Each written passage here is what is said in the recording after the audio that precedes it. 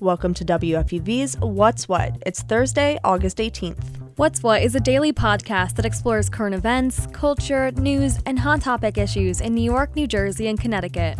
That includes features and interviews exclusively from WFUV. I'm Madison Colombo. And I'm Nicoletta Papavasilakis. Now, let's see what's what in New York. Changes are coming to the city's outdoor dining. That's right, Nicoletta. Mayor Adams says the city is cracking down on abandoned dining sheds. They're taking down 25 this week alone. A new poll says 86% of New Yorkers want outdoor dining to stay. But lawsuits against the city claim the sheds attract illegal activity, trash, noise, and traffic. Adams says he wants a compromise between the two sides. Under his administration, outdoor dining is here to stay. We see it all over, those of us who travel. We see what they're doing in Paris and Rome. And New Yorkers like to dine fresco, too. This is who we are, and we long for that experience of being outdoors. New Yorkers, we were handed lemons during the COVID crisis. We turned it to lemonade, and we're going to tweak the recipe to make sure that it is a lemonade that's palatable to all of our palates, to make sure that we can enjoy the outdoor dining. Mayor Adams says during the pandemic, outdoor dining saved 100,000 jobs, but since then, many of the sheds have become run down and unregulated. The city is hoping to fix this by creating tighter guidelines and urging New Yorkers to report any misconduct by sending photos to 311. New Yorkers may have a smoother ride on the trains. The MTA created an app where New Yorkers can track trains and buy tickets all in one place. Beforehand, there were two separate apps for these features, which was kind of a hassle for commuters when planning a trip. The new app will show train times for the Metro North and Long Island railroads. It will also have live tracking so commuters will be able to see more accurate arrival times and any possible delays. Along with these new features, the app will still have existing ones like seat availability and customer service chat.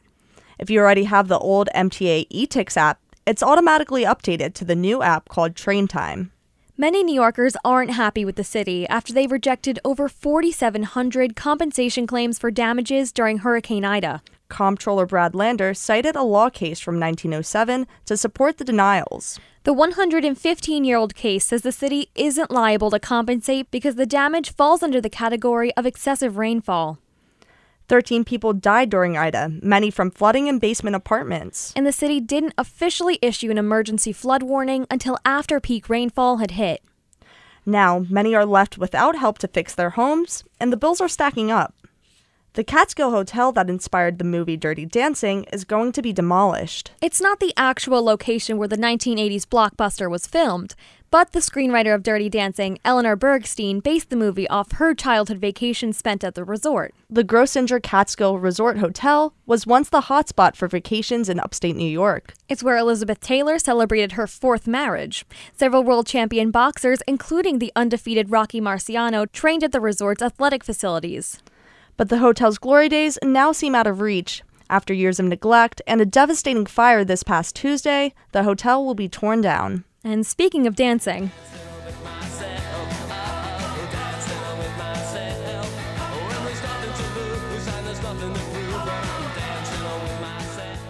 Billy Idol, known for songs like Dancing with Myself and Rebel Yell, is coming out with a new EP. The album will feature 4 new songs, one of which he dropped yesterday called Caged. Idol had to postpone his UK and European headline tours this past May due to health challenges, but he's back on the road. The EP titled The Cage comes out September 23rd. What does Marilyn Monroe's death, the Space Needle, and Spider-Man's first appearance all have in common? Well, they were all pivotal events that took place in 1962. The Jewish Museum, located on the Upper East Side, explores these important years in their exhibit called New York 1962 through 1964. WFUV's Christina Lulich spoke with Helen Goldsmith-Menschel and director Claudia Gould about why art in the 60s is worth revisiting. When walking through the Jewish Museum's new exhibit, New York 1962 to 1964, you see street signs and liquor store signs. They emote the classic NYC grit that was present in the 60s. But grit's not the only emotion one feels as they're passing through. The second floor of the exhibit features events like the Cuban Missile Crisis and the assassination of JFK. Helen Goldsmith-Menschel director Claudia Gould says it shows how epic changing events like these inspire artists, like Robert Rauschenberg. If you look at Rauschenberg's work, his montage of combines and stencils and transfers of current events, is very evident. And, it makes it quintessentially American. Rauschenberg was one of the artists who showcased current events through his artwork, called New Art. The term New Art was coined by the Jewish Museum director Alan Solomon to describe what he called the rawness and disorder of the metropolitan scene. Solomon served as the director of the Jewish Museum from 1962 to 1964. But how does this exhibit fall into the museum's mission, which is to show the intersection of art with Jewish culture? Is it Jewish? Yes, it's Jewish in that it is part of us, and it's part of who we are, and it's part of our legend and our history and how we look at ourselves. Gould worked alongside Germano Chalant, who is a curator, art historian, and critic. Although he recently passed in 2020, he closely collaborated with the Jewish Museum to unveil art and history from the 60s. The exhibit displays that our history influences art. It can be paintings, fashion, or even furniture.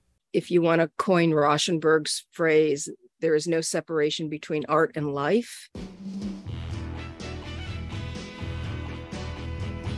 When you come see the show, you will see that one sentence is very prominent. Each part of the exhibit is its own story that evokes different feelings.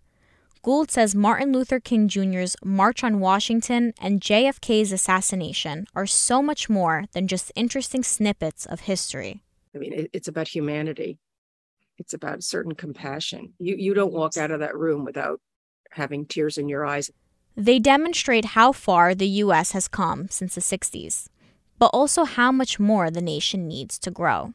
You walk into the Martin Luther King, I Had a Dream speech, and the March on Washington, and that was in the early 60s. So much of what is happening a few years ago and continues to happen is talked about there.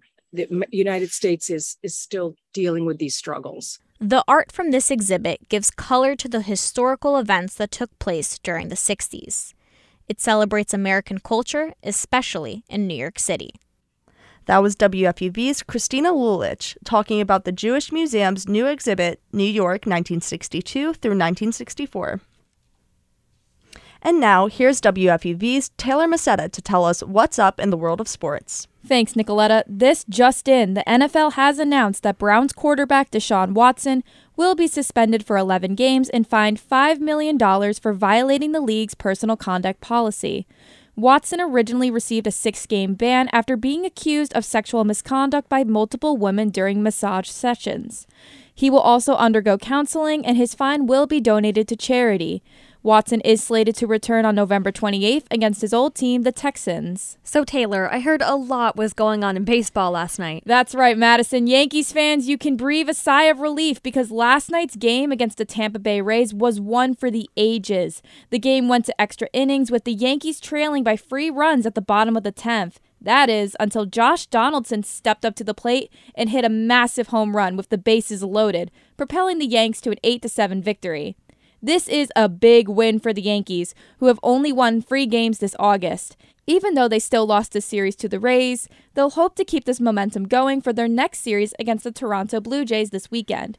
Meanwhile in Atlanta, the Mets snapped the Braves' 8-game win streak with a 9-7 win last night. Notably, newcomer Brett Baty made his first ever hit in the majors, and it happened to be a home run. The Mets look to split the series against the Braves tonight and will head to Philadelphia to face the Phillies on Friday.